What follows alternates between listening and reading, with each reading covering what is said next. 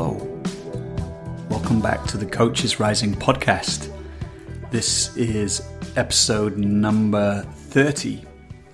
And this podcast is all about being an extraordinary coach. I'm Joel. And today I'm going to be joined by Nicholas Janni. And well, who's he? He is an executive coach, a group facilitator, and a teacher at the renowned IMD Business School. As soon as I came across Nicholas's work, a video I saw of him and his website, I just felt this huge resonance with it. And so that's what we're going to explore today, the work that Nicholas does with his executive coaching clients, which is really about inviting them into a new level of performance by expanding the bandwidth from where they lead from, beyond this rational left brain dominated part that we all, are very familiar with. So we explore what is beyond that narrow bandwidth and how does he invite his clients in there, and what does the coaching look like when he's doing that? Because I think the way that Nicholas is coaching is part of a newly emerging paradigm around coaching. So he's going to talk to us about how he attunes to his clients. What are the components of deeply attuning to them so that almost it's as if their interior becomes feelable to him. So a little bit more about Nicholas. I'm just looking at his website here. It's a cool about page. He's got his whole kind of life story with pictures in it.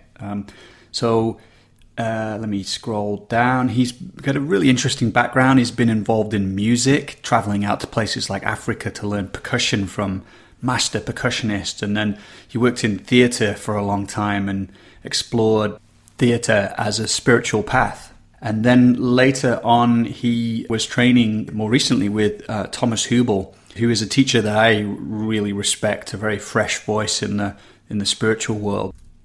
If you enjoy this podcast, I would love it if you would share it. You can do that by heading to the individual podcast page and clicking on the share button there, or just emailing people. I just want to get as many coaches in the loop about this podcast as possible. And you can find more podcasts like this one at coachesrising.com/podcast. Let's dive in. I'd just love to ask you to start with what you think the essential shift that leaders need to make in these times is.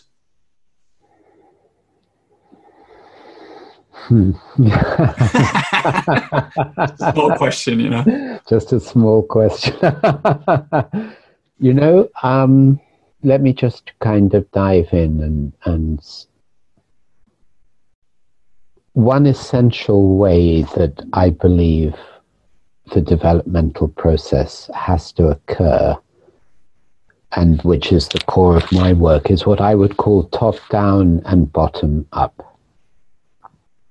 And so, the leaders I work with now, I think it's partly the time, very much as you've said, and it's definitely my development. They get this and we go very deep. So top down refers to meditative mindfulness practice, right? Which in everyone I work with becomes more or less daily. It's a sitting practice, but it becomes much more than that. It's a moment-to-moment practice, and we can dive more into what that is if you want later. But that's the top-down approach, because that's bringing in a more and more spacious consciousness. And I'll say more about that because that's so important. Then the bottom up, which is, I don't know if I'd say it's more important, but it's easily as important. That's where we work with all the unintegrated emotional material.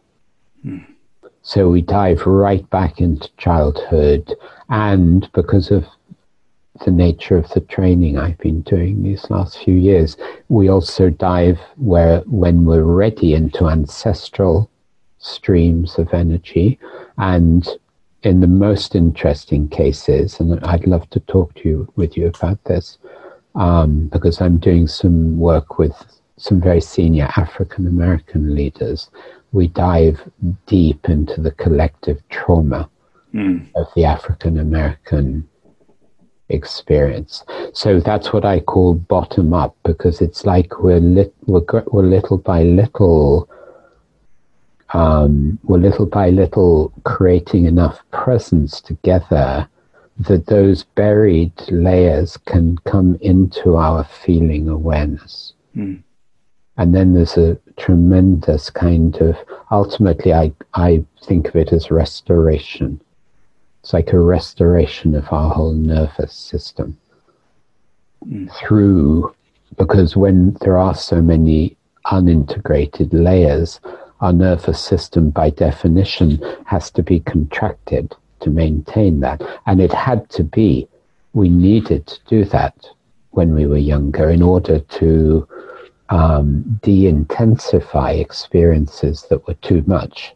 Yeah. So our nervous system had to contract in order to be able to move forward, and people become very functional even though they're sitting on many layers of unintegrated emotion or even trauma. Yeah. So in order for leaders to reach their fullest potential, we need to work top down and bottom up, and it's a very beautiful process. And my work already, I think, for many years I think most people would have said it went deeper than most executive coaching, but now it goes way deeper. And I love on your website, you're clearly gathering people who are working at these new levels of depth. I was very, very excited to see that. Yeah. Well, I'd love to ask you about this top down and bottom up, but first I think I'd love to speak a little bit more about why do that? What's the outcome of that? You know, you said that people reach their fullest potential. If we get that clearer, I think, for people listening. Okay, great. And then we can say, oh yeah, and this is now why we do the top down and bottom up. All right, very good. So let's go back to what I spoke about in that talk. Because the way I see it, we're conditioned to operate in what I refer to as this narrow bandwidth. And that is literally how we think about the world, it's how we experience the world, and it's a narrow bandwidth that's very left brain dominated, very rational function as the dominant function. And obviously it has its importance and its value, but there's a massive amount that it's missing. It's, for instance, as we all know, the world's getting more and more complex. And the rational linear mind wants to reduce everything to certainties. That's not the way to meet complexity. It requires us to be in a much bigger listening. So even if we take the topic of listening in leadership, because in my understanding, listening means I feel you. I don't just listen to your words. I'm available, I'm spacious, I'm receptive. And when a senior leader gives someone even 2 minutes of that kind of quality attention, that's huge. As we know, people don't leave organizations, they leave leaders. The research shows that. And one of the biggest reasons they leave leaders is that they don't feel listened to, they don't feel received. So even on that relational level, there's a huge expansion that needs to take place. But then there's a huge expansion on the emotional level as well, because as we know, in the corporate world, it's unbelievably unintelligent emotionally most of the time. So a lot of the work I do is with senior leaders is, first of all, that they become more and more comfortable with their own emotions, and we totally dismantle the idea of positive or negative emotion. That's something would be good that we talk about. And then what does it mean for them in a team meeting, for instance, to be able to stop and say, there's a lot of anxiety in the room. Let's just acknowledge that. I'm feeling anxious at this moment because this is a difficult project. Let's just acknowledge how we're feeling. We don't need to fix it. We don't need to try and make it go away. We just need to include it. Now, that's a big step for many leaders, to be mature enough in their own development to be able to do that. And what I hear and time again is when leaders do begin to be able to do that, it makes an enormous difference to people. Makes an enormous difference to people's connectedness, but it also, very importantly, whatever we include in an intelligent way, it relaxes the individual and the group nervous system. And then much higher level of thinking comes in. I was working with a team a while back in America, and by the third day, they were able to sit in small groups and talk about their fear. But really talk about it, not just blah, blah, blah, in a way that was connected. And when we came back together again, group after group said, what was amazing was after we did that, we had so many new ideas. So this is all, I see all of this as energy work. Yeah. We're needing to work with the unintegrated energy, and then our nervous system settles, and then much higher levels of innovation and intelligence come in. Yeah. So I think I've given you multiple reasons why this is so essential for a senior leader. Otherwise, they're in the old paradigm, command and control. It's just not enough. It's not good enough. See, what you just shared there is the key for me, the idea or the shift that I would love every leader and coach to get. Yes. And I feel that it's like we hear a lot about the VUCA world, and it's often painted in a negative way, you know, like we're under stress, there's this tension. Right. But what people don't name so much is the gift of this complexity is that it's like a leadership dojo that's inviting us into this paradigm shift. So that's why I say that I think, you know, the time is now for this, because this, to some people in the old paradigm, the way we're talking about leadership might sound a little bit like spiritual or even woo-woo or something, you know, but it's not. It's not. It's absolutely not. If it's presented in the right way. I mean, I teach at the IMD, which is, you know, the #1 business school. And I have groups there of multicultural groups, and they get it. They get this. I just got the scores from my last group there. It was like 4.8 out of 5. And, you know, I'm really turning their world upside down, but they get it. Right. It's all about how we communicate. I guess, like you, I'm sure through many years of experience, I know how to talk in a way that's not woo-woo. Yeah. But it's also about a transmission of presence. Yeah. That when we work with people one-to-one, or when we work with a group, if we are deeply enough rooted in being, and our nervous system is very deeply open, that's having a big effect on the room. Mm. So it's a mixture of the two. It's the how we communicate, our presence, and then the exercises we do that gradually allow people to go through a genuinely transformational process. Often on day 2 of a program, one of the things that happens is that we go into these deep silences in the group. And people often say, yesterday this would have been unthinkable. But you can feel that there's this kind of settling. And then people are really loving the silence. And you know, in the corporate world, people just don't sit in silence. It's like, it's a no-no. It's far too uncomfortable. But once we've gone through enough process and it's embodied, then this space opens. And then it's like the air changes in the room. Yeah. We're literally in a different air now. And then we're in a new territory. Then we're on the door, we're at the doorway of the new paradigm, as you beautifully put it. And I think what you're talking about now is such a key element of this shift, that we're able to tolerate that intensity, Right.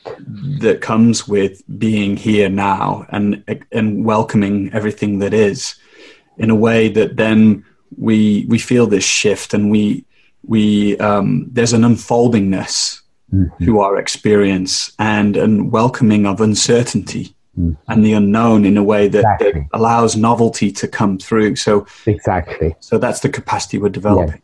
Yeah, and I loved what you said. I think it's so true when you said the VUCA world is not a problem. It's an amazing gateway. It's only a problem when we're trying to control it with our old linear thinking. Then it's very problematical because it moves around so much and our rational mind is freaking out trying to control it. But the way you put it, I think, is so correct. That if we learn to be more integrated, being and doing, sensing and feeling and thinking, etc., then we're in a world of new possibilities. And actually, it so directly relates to Einstein's famous quote about we cannot solve problems at the same level of thinking that created them. I mean, that's so true. And I think what we're talking about now is exactly what it means to go to another level. We have all the solutions, but we're stuck at a certain paradigm level. One of my biggest mentor in the last few years said something beautiful recently. He said, there is no shortage of resources on the planet. There is a shortage of consciousness. I think that's a very, very powerful statement, because we're always thinking about we don't have the resources. That's not the issue. Yeah.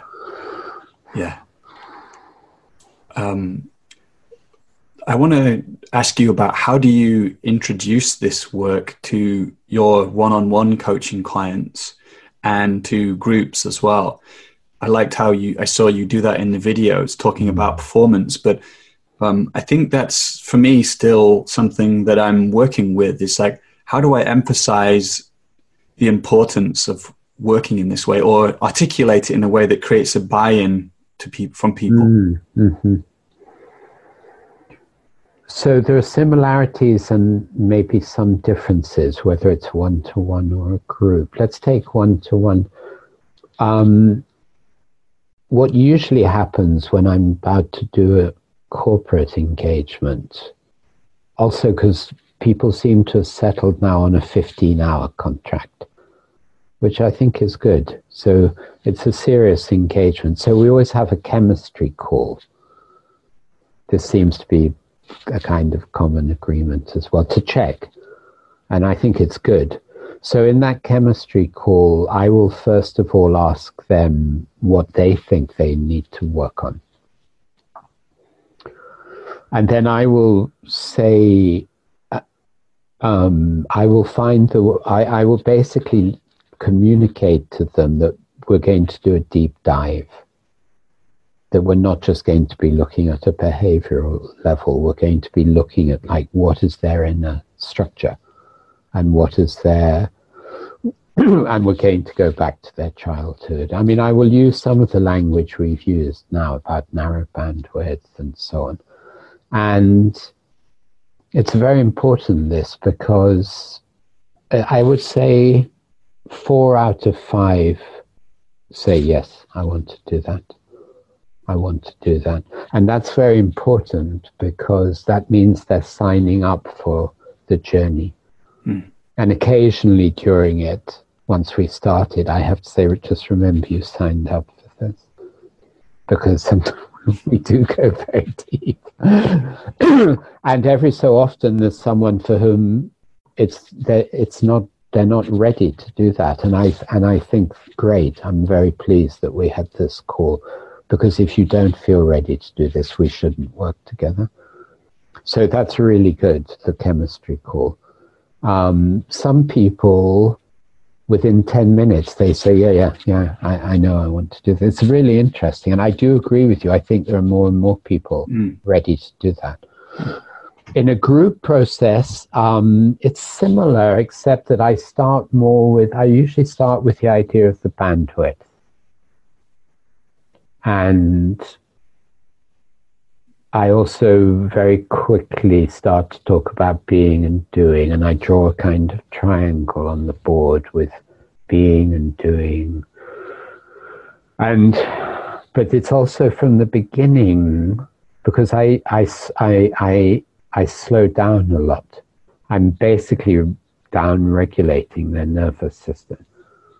So I speak slow, much slower than they used to. I use silence. I don't use silence. I'm naturally pausing. So from the beginning, there's a kind of transmission going on. Mm-hmm. Yeah. I hold the space. I really hold the space. And within an hour, I have to say, like at the IMD, they're totally engaged. And often within an hour and a half, part of me is thinking, this is an amazing conversation we're having after only an hour and a half. And I do think it's going deeper and deeper. And I think that's a mixture of what you said about the changing times, and it's a mixture of my development. I mean, I feel I'm learning and developing faster than at any other time in my life at the moment, which is very exciting. And I feel. How come? Like, I've done an intensive 5-year training in the last 5 years with a very, very special man. Would you be willing to share, or is that? Yeah, he's a spiritual teacher called Thomas Hubel. Oh yeah, sure, yeah, I know Thomas Hubel's work. Yeah, fantastic. So I became really close with him, and actually helped him launch his whole online work, and helped him launch the Pocket Project for collective trauma. Yeah. So I've been like really, really close, because you can be more or less close to him. Yeah. So I'm just beginning now to feel the full effect of that work in a way, and it's streaming into my work, and it's been an extraordinary training. It's actually really transformed the whole way I experience the world and the way I experience people. You know, I used to watch him work with individuals in front of a group, and I was literally like, how are you doing that? How are you going so deep? I don't understand how you can see people so deeply. All I can say is that I understand now. I can't do it like he does it, but because he says something very powerful, which again I heard for 3 or 4 years, and I thought, well, that's an amazing idea. He always said from the very beginning, all the information is there about an individual. He even says bigger now. He says we're living in an omnipresent information field, but we're not tuned into it. Yeah. So all I can say is that my perceptual range and attunement has rocketed, and that's transformed my work, because when I'm working with people, I'm feeling them at such a more subtle level than I could a year ago, and it's increasing all the time. It seems to be like a river opened, and it's flowing more and more strongly, and I'm sure it's a result of this immersion with him. Does that make sense? It does, absolutely. It's extraordinary. That's the information. Yeah. And it's effortless. And I've just finished this training course, offering this training course, and I've been training people in doing this. I mean, it's a long journey, but it's been a fantastic course, because it's opening a very new paradigm of what it means, for instance, to how we listen, what it means to really feel people on multiple layers, and it's a direct perception through our nervous system. It's like the person's interior becomes feelable, really feelable. It's very beautiful as well, and with enormous precision. Because one of the things we say, or I say in this work, is that we absolutely need to realign word and energy. So what I mean by that is, if you ask most adults, so what are you feeling right now? They have no idea. Yeah. And they start talking, so there's process here, which is what they're feeling, but their words are somewhere out here. Yeah. So, and this is, by the way, in the one-to-one coaching, this is a core principle that we spend a lot of time learning to bring my words back into alignment with what I'm actually feeling. Now, for that, it helps to have a very simple emotional map. So our core emotions are fear, anger, joy, and sadness, with all the multiple shades and intensities within each of those.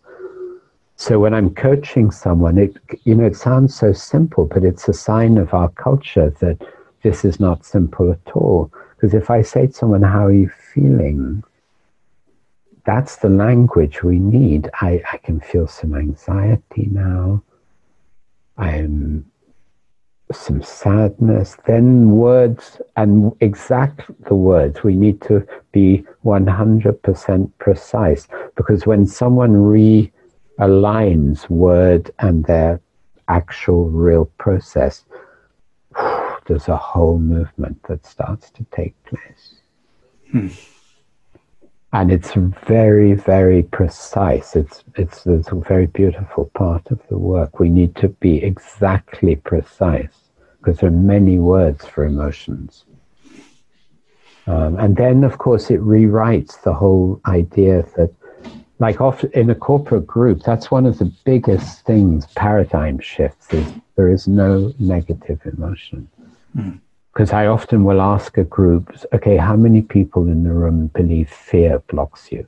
Everyone puts their hand up. But actually, it's not true. The only thing that blocks you is that you block fear. Because if you allow yourself in a safe relational space to actually feel fear in your body and breathe through it, and you feel that someone is with you as you're doing that, the last thing that will happen is it blocks you. On the contrary, it's going to really open your whole system. That's a huge rewrite, particularly in the corporate world. Yeah. Huge rewrite. What that speaks to me of is how we often reify our experience by being in this rational aspect of our being. And then everything kind of solidifies. Exactly. And by allowing the fear, everything starts to flow again, to move. Exactly. And then we allow that fear to transmute or to transform into something else, which comes through. Well, the key thing is exactly what you said, that there is movement. Yeah. And therefore life intelligence. Right. Flow. You used the perfect word, there is flow. Because basically, we're all more or less frozen. And so this whole work is about a melting. And that's why I think in the early stages, we have to relate to a lot of this patterning and conditioning, which kind of covers over the maybe more essential or purpose given gifts that we have, our higher self, that we can kind of metabolize all that conditioning through presence. And then exactly that allows that to come through. And you said so much there. I just want to respond to some of it, because go ahead. It's funny because Thomas Hubel, when I first came across his work, I listened to one of his interviews on Beyond Awakening, and it was it's happened a few times in my life, but I stopped in my tracks. And I was like, what's this guy saying? And I started writing down everything he was saying. Suddenly I was like, and he's talking about speaking online and, exactly. Opening to this informational field in a way that can come through us. And right now I'm in the process of studying a lot of Sufism, where they talk about this imaginal realm, this field of information around us that we need to sensitize ourselves, to sensitize our hearts in order to be able to perceive it, because it's subtle.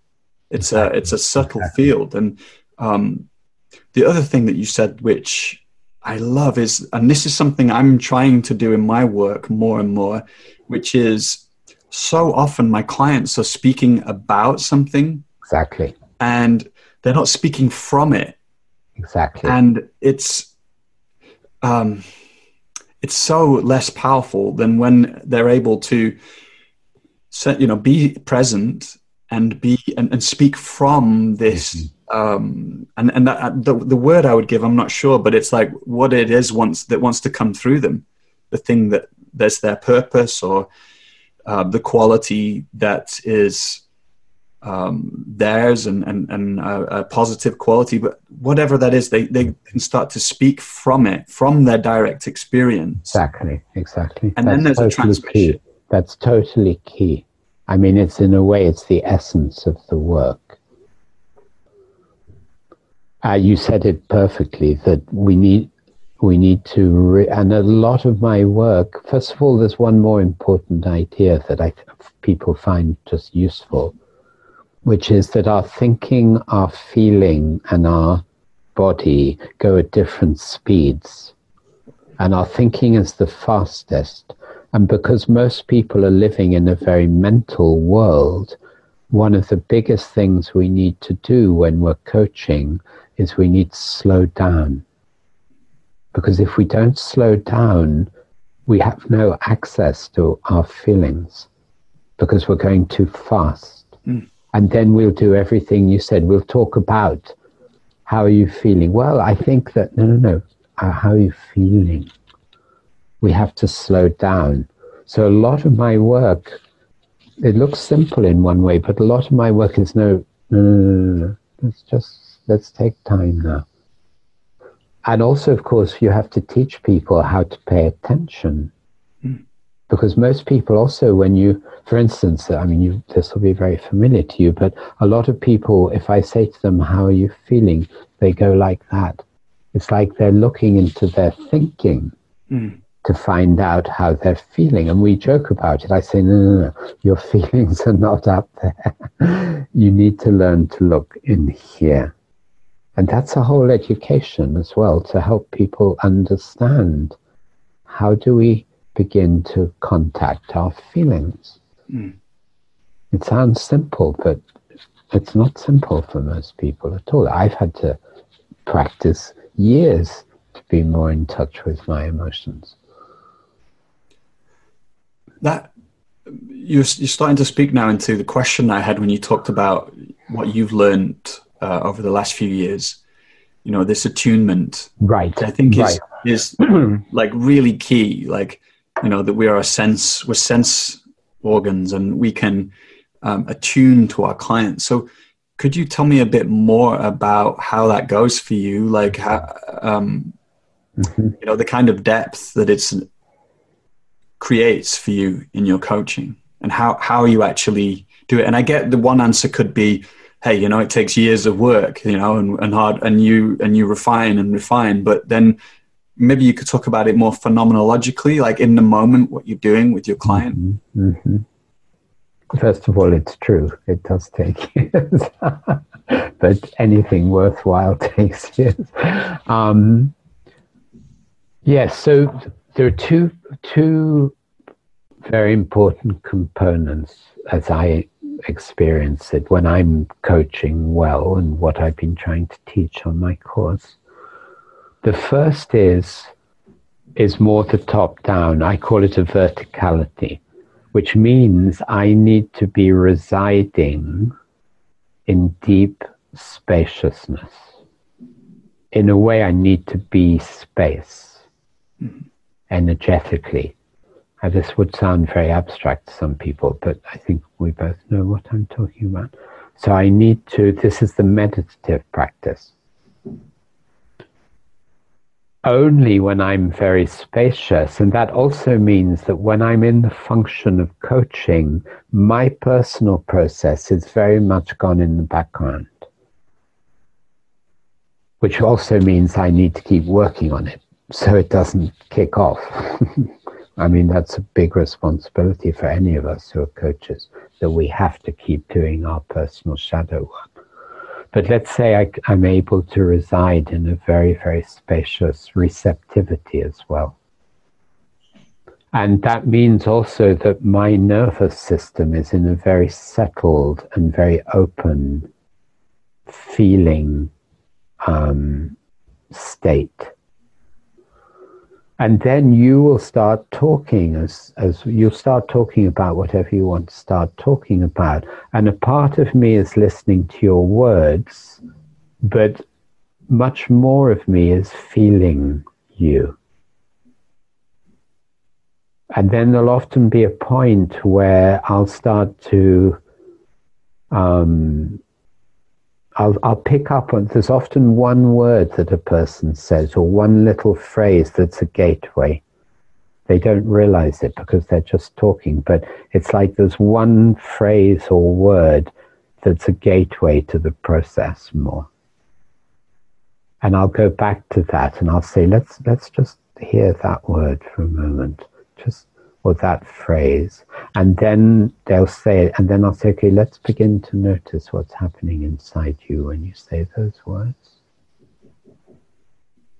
And then we're into the process. It's like there's content and there's process. And most people come with content, obviously, but most of the time it's not the content that's important. Yeah. And there's a very important phrase here that I learned from Thomas, actually, which is beautiful, which is that the client is throwing you a lot of bones, and your job is not to follow the bones. If you follow the bones, you'll miss the process. And the bones are questions, thinking about things. This is my issue. I don't know whether to do this or this. Yeah, but those are all bones. What we need to do is be with your process, what's happening inside you. Like just 2 days ago, I was working with a group, actually, but there was one executive who said, I've got a big life decision and I'm not sure whether it's the right thing to do. And he said, I know I can't get the answer rationally. I've done endless charts, pros and cons. So I just started to say, yeah, okay, I understand. Let's just be with your process for a moment. When you're thinking about this big life decision, let's begin to make space for what's happening inside you. I could already feel his fear, of course. That's the other thing. When we're attuned in this way, we feel things in the client very often way before they do. Yeah. And then it's like we're holding the space and sometimes naming. Sometimes they go there naturally. Sometimes we need to say, I have a feeling of some fear in you. Yeah. And then they'll say, yeah. And then I'll say, let's just be with that. Let's just allow that. And we did. And then I could feel there was sadness. And he got it. He said, yeah, there's also sadness. Anyway, it wasn't very long because there was a whole group there. We maybe did 10 minutes. But by the end of the 10 minutes, he settled in a new way. And all I could say to him was, now you can look at the whole situation from a different place in yourself. Right. Not just with the rational, which is obviously important. You need to do all the analysis. But ultimately, the decision has to come from a deeper place. So not following the bones is very important because we can get so easily distracted by questions. And so I'm in a very attuned to what's happening in the person. And then so it's often also, it's like an archaeological process. And this is where it can go very deep over time. I'm working with one African-American chief exec. He's in charge of 70,000 people. And he has an incredible commitment to inner development. We've done 30 hours, and he just signed up for another 15. So we went all through his childhood, and there were big topics with his father. After 2 or 3 sessions, he was crying like a baby. He'd never done that. We used to joke, have you got the tissues ready? But it was so beautiful. Anyway, there was a certain point where I could feel a much deeper layer of the archaeology coming into our field.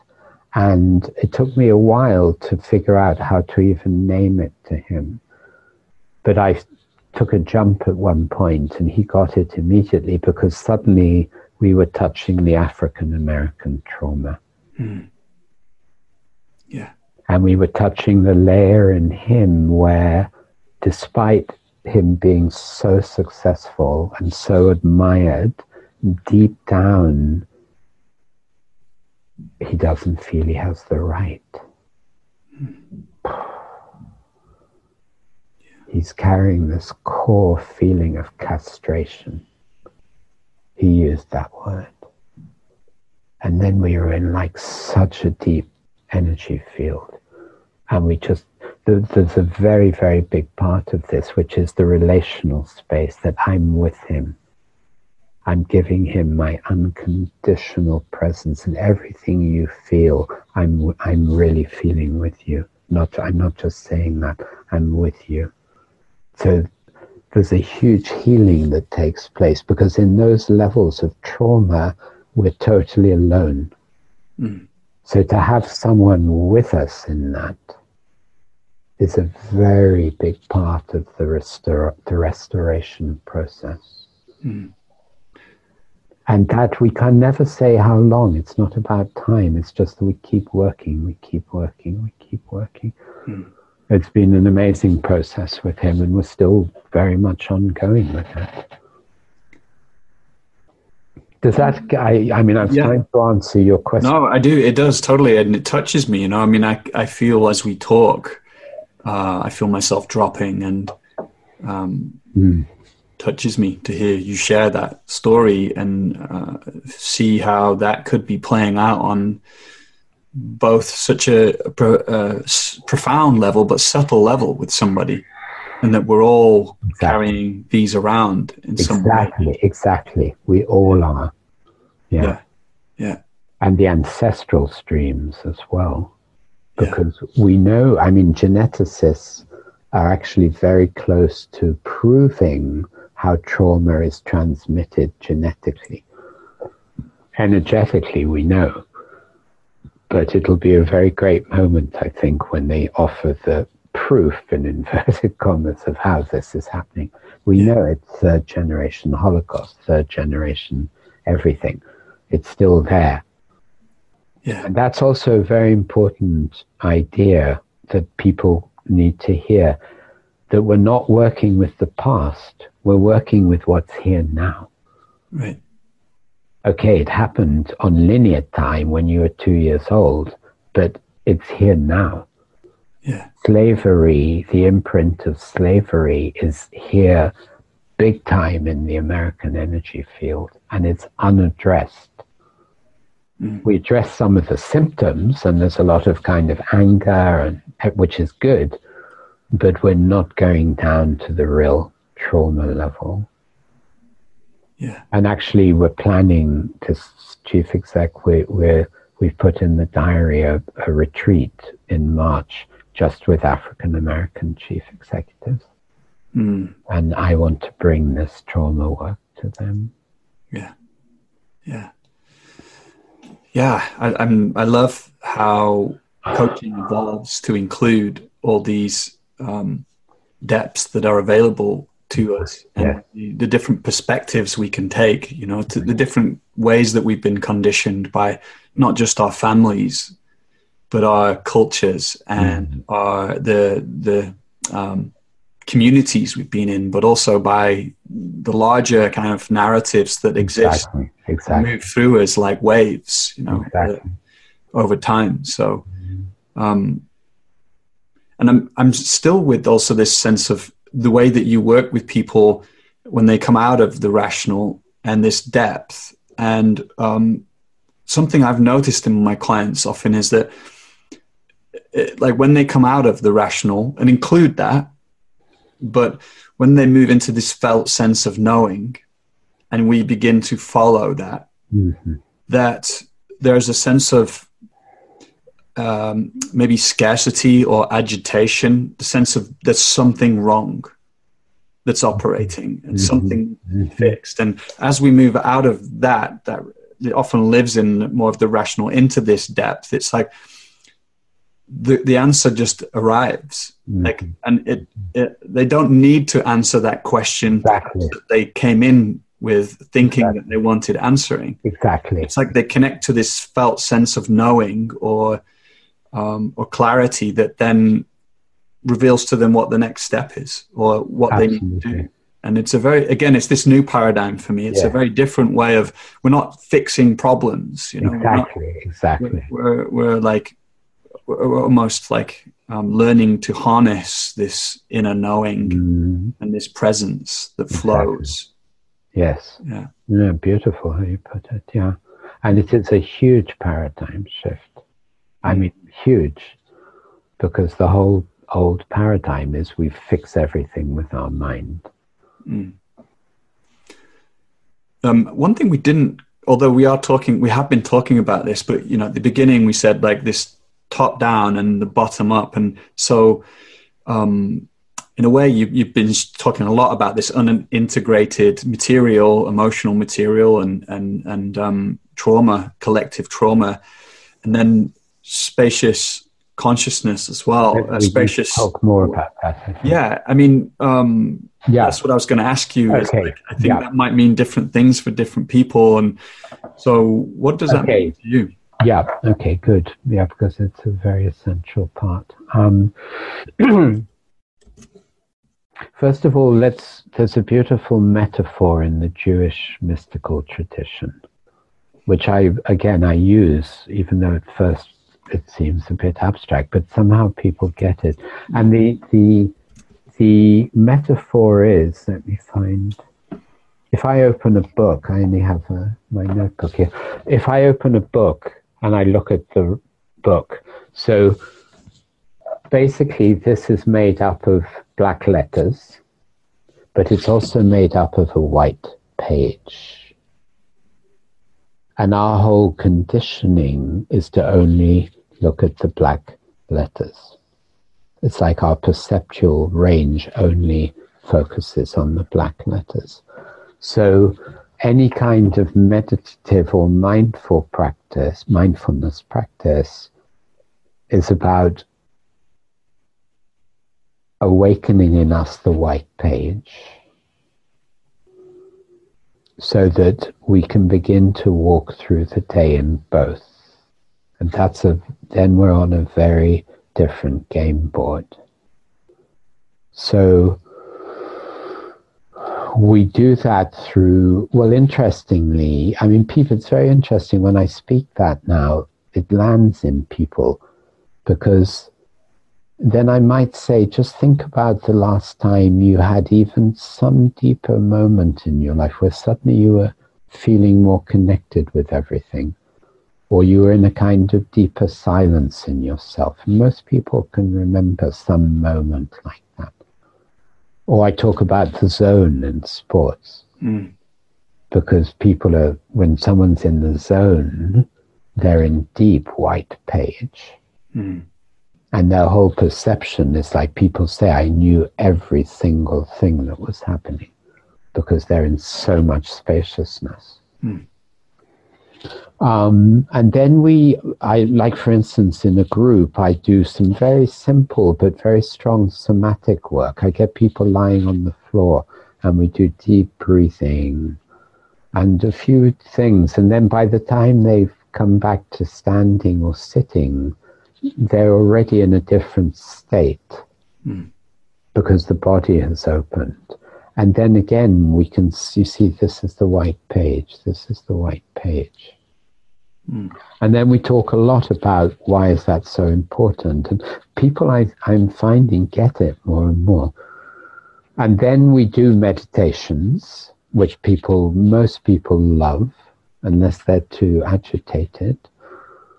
But then, equally importantly, I teach them what it means to go through I give them tools, whether it's one-to-one or in a group, like moment-to-moment practice. And that's one of the biggest parts of that, is to learn to have inner and outer attention at the same time. So that all of the time I have always some sensing of my interior, while I'm also fully relating to the exterior. That sounds simple, but it's actually a very sophisticated level of presence. Right. And I say and people get what I mean, but then comes the point you really need to have reminders. You need to fix either on your phone or visual reminders throughout your day to remember this. Yeah. And then people start to work. I hear one person recently said, I bought a new pen, and every meeting I go to, I put this pen on the table, and every time I look at the pen, it reminds me. Yeah. So I really try and give people very concrete practices. And the most concrete of all, of course, in the inner sensing is keep feeling your body. Yeah. Keep always some sensing of your body open. These are very, and it's nice that, this is on the one hand simple, but on the other hand, it's powerful. Even recently in one at the IMD, the second morning, an Arab man in his full Arab clothing, before we started, he said, I want to say something. And he was a chief exec, and he said, last night I was in my room and the phone rang. That's the other thing. I recommend that people use their phone. So every time your phone rings, instead of answering it, take one deep breath. Take one deep breath. And then answer your phone. So he said, I was in my room and phone rang. It was the chairman. And he said, we don't have a good relationship. It's very tense between us. And he said, but I remembered what we did yesterday. He said, I took 2 seconds, I grounded myself, and I breathed. And then I answered the phone. And then he said, and we had the best conversation we've ever had. It's very important that this is practical. There's the very deep thing we're talking about, but there needs to be a real application as well. Yeah, beautiful. I also find in my clients how presence is suddenly, if I talk about presence, developing presence, everybody these days is just like, that's it. That's like they know it on an intuitive level, or they've been exploring it already. They're just like, that's the thing I need, So, yeah, exactly. Exactly. Yeah, it's true. It's very true. And I guess that capacity to be free, it's creating, like you said earlier in our conversation, we're so caught in doing, and then in thinking, trying to control. The cortisol in our body gets, released, and we get amped up. And exactly, the more we're able to open into this space you're talking about, and I like to use the word space, the more we're able to stay relaxed. Now, we could say relaxed on an embodied level, but that has so much depth to it. We're not just relaxing our bodies, but we're relaxing our minds, our emotions, our spirit. Everything starts to relax. And I think that's when those subtle perceptions and insights and innovation can come through more easily, because we're not all contracted and tight. Exactly.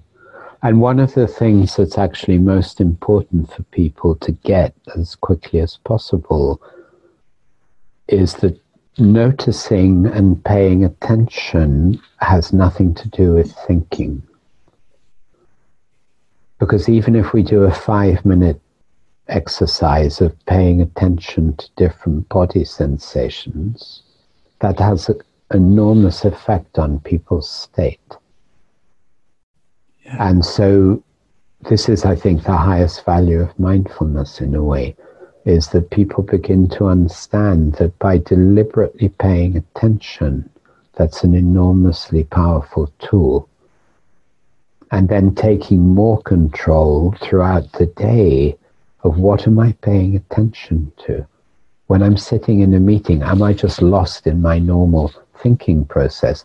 Or do I have a deeper quality of attention, both inside myself, but also to what's happening around? Yeah. Then that people really get this, they really get it. Am I present? To keep asking themselves during the day, am I present? Meaning, am I noticing what's happening? Rather than being in a kind of semi-coma, basically. There's two questions I want to ask you before we finish. One is just coming back to what we were talking about before, about when you're with a one-on-one client and you are, you kind of following this thread in a way. That's the way I describe it. But you may hear a word that then you go back to that, and then you kind of stay with what is that, and then something else shows up. And so I think my question is, what's happening in you? And could you talk more about what you're perceiving, like these subtle layers? Like you did speak about that, but I that's what I love about doing these conversations is I share it with the coaching community we have, but really, it's kind of almost selfish motive because I love but it's a great question. It's a really good question. So I want to know for myself. Yeah. So what's happening? Yeah, it's a really good question. What's happening in me more and more and more and more is that very subtle changes are taking place in my nervous system as a result of what's happening in the client. It's like I'm locked into them, and the moment something starts to, let's say I can feel a sadness in them, and then they're ready to connect with it. Even just the beginning of it, I get a lot of subtle sensations happening in my body on a very subtle level, which absolutely are a mirror of what's happening in the client. That's the clearest I can say, but it's very tangible. Yeah. And it's often like the more there is a connection in the client, what seems to happen is that there's a streaming down in my body on a very subtle level. I recognize it now because it happens more and more frequently. It's like something happens in my belly and my legs, my pelvis. It's like a very subtle streaming, and that means I know that means the client is beginning to connect. Yeah. They're beginning to be more in their process. And then, of course, I can also sometimes feel a lot of emotion. Sometimes I can even be moved to tears if they're touching something very painful. But I know that I'm just being like I'm resonating with them. I know it's not me. I know that I'm resonating and it's moving me deeply. But it's their process. I don't ever I know that happens very rarely, but we need to be clear if something happens that's me. Yeah. Because basically we have to be clear about that. Otherwise we get very confused. People at first say, well, how do you know that it's you and not, it's them and not you? We need to know. We need to know. And I think that's part of our maturity as coaches, that we learn to know. Yeah. But this is the essence, is that something's happening very clearly on a subtle sensory level in my body. Yeah.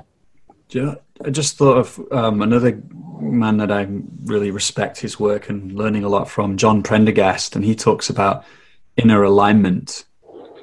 And I think you used that word as well. It's like you just know, you can feel it when there's this clicking in, this dropping in, that boom, there's an inner alignment. And what I notice in me and my clients is that I just know too. I can feel it. I'm like, we're here. Right. And they know we're here too. Yes. And their whole body, their whole being shifts. It's like, even if they're just feeling deep sadness, but that's just the truth of what's here. Right. And that's often when that sense of needing to fix things is way gone at this point, you know, like, exactly. We're just in the right place. Exactly. Yeah. And that brings me to, there's one more thing I wanted to say that's so core in this, is that that ultimately the work is to be with the process, whatever it is. So for instance, if we would say, so how do you feel when you say that? And they begin to be able to recognize, I feel kind of numb. That is not something to in the way. We don't need to go through that. We need to be present with that as it is. There is nowhere else to go. Right. If you can recognize that you feel numb, and I can feel you feeling numb, there is nowhere else we need to go. This has been a radical shift in my work. Yeah. And similarly, if someone, as they sometimes do, touches a kind of deep emptiness, not in the way we would mean it, like with a big E, but more like a painful, bleak desert inside, we don't need to fix it. We need to feel it together and just stay there. Maybe you feel despair. Let's give that a place now. Let's allow ourselves to feel that. Which is so different than a lot of coaching, yeah? Of course, which is about fixing. Yeah. I've heard fixing. I've heard other coaches talk about that too, about that's part of the work in the beginning is helping people shift. Because often the things that people want in the coaching, it's actually coming from that sense of lack. Of course. That, if I get that job, or if I get that confidence, then I'll be okay. Exactly. So exactly. No, let's feel the lack. Which is like, people don't want to pay for that. Well, the last question I had was, because you talked about like learning to feel the whisper of higher potential. And I think, maybe your answer to this would be similar to what we've just been talking about, but I want to ask you like how that shows up for you. Like, yeah, and I think you said it very beautifully at some points in our conversation, that when there is enough settling, because there has been enough alignment with process, sometimes, this is an interesting, sometimes, as you said, there's like a different kind of knowing comes. Sometimes, again, referring back to what I'll be feeling in me, sometimes this chakra opens. I can feel like, oh, wow, some kind of very higher frequency is coming in now. And that's connected to the higher potential. And sometimes we can sit with that. But my feeling is, and I do think you touched on it, is that when everything gets more aligned and more settled, that we naturally start to come to a topic of purpose. Yeah. We don't need to get to it. We can't get to it from here. It's like, because it's the core of who we are. It's the core of who we are. So my sense most of the time is that emerges very naturally as a result of the work. Yeah. Yeah, that fits for me too, that it's like those essential qualities or that sense of purpose.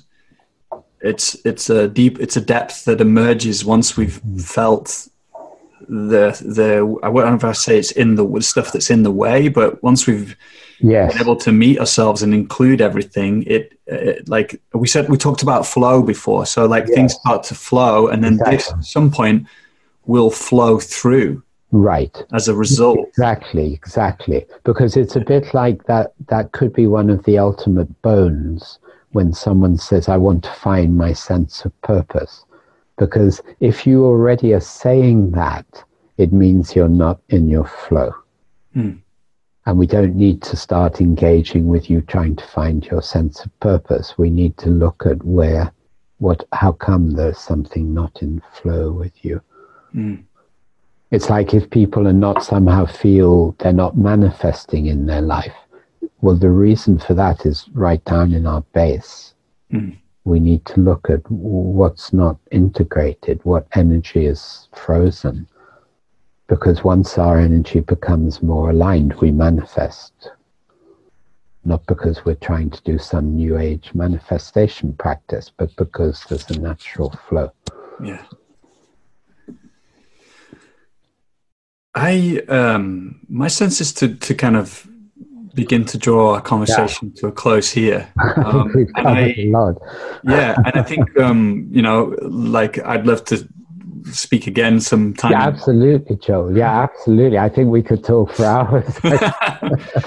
But I do know that there will be coaches listening to this who want to check out your work more. So where can we find out what you're up to? Thank you. Yeah, I'm just actually, a new website is being built as we speak, which will be ready within, I think, 10 days. So it's www.nicholasjanni.com. And how do you spell Nicholas Janni? NicholasJanni. Yeah. .com, and that has all my range of work, including all the work I'm doing with collective trauma as well. Well, I just want to wish you all the best and a big thanks. My heart is feeling very sweet right now. Yeah, me too. Yeah, it's really lovely to be able to have this depth of meeting. Yeah. Hello, it's me again. It's Joel.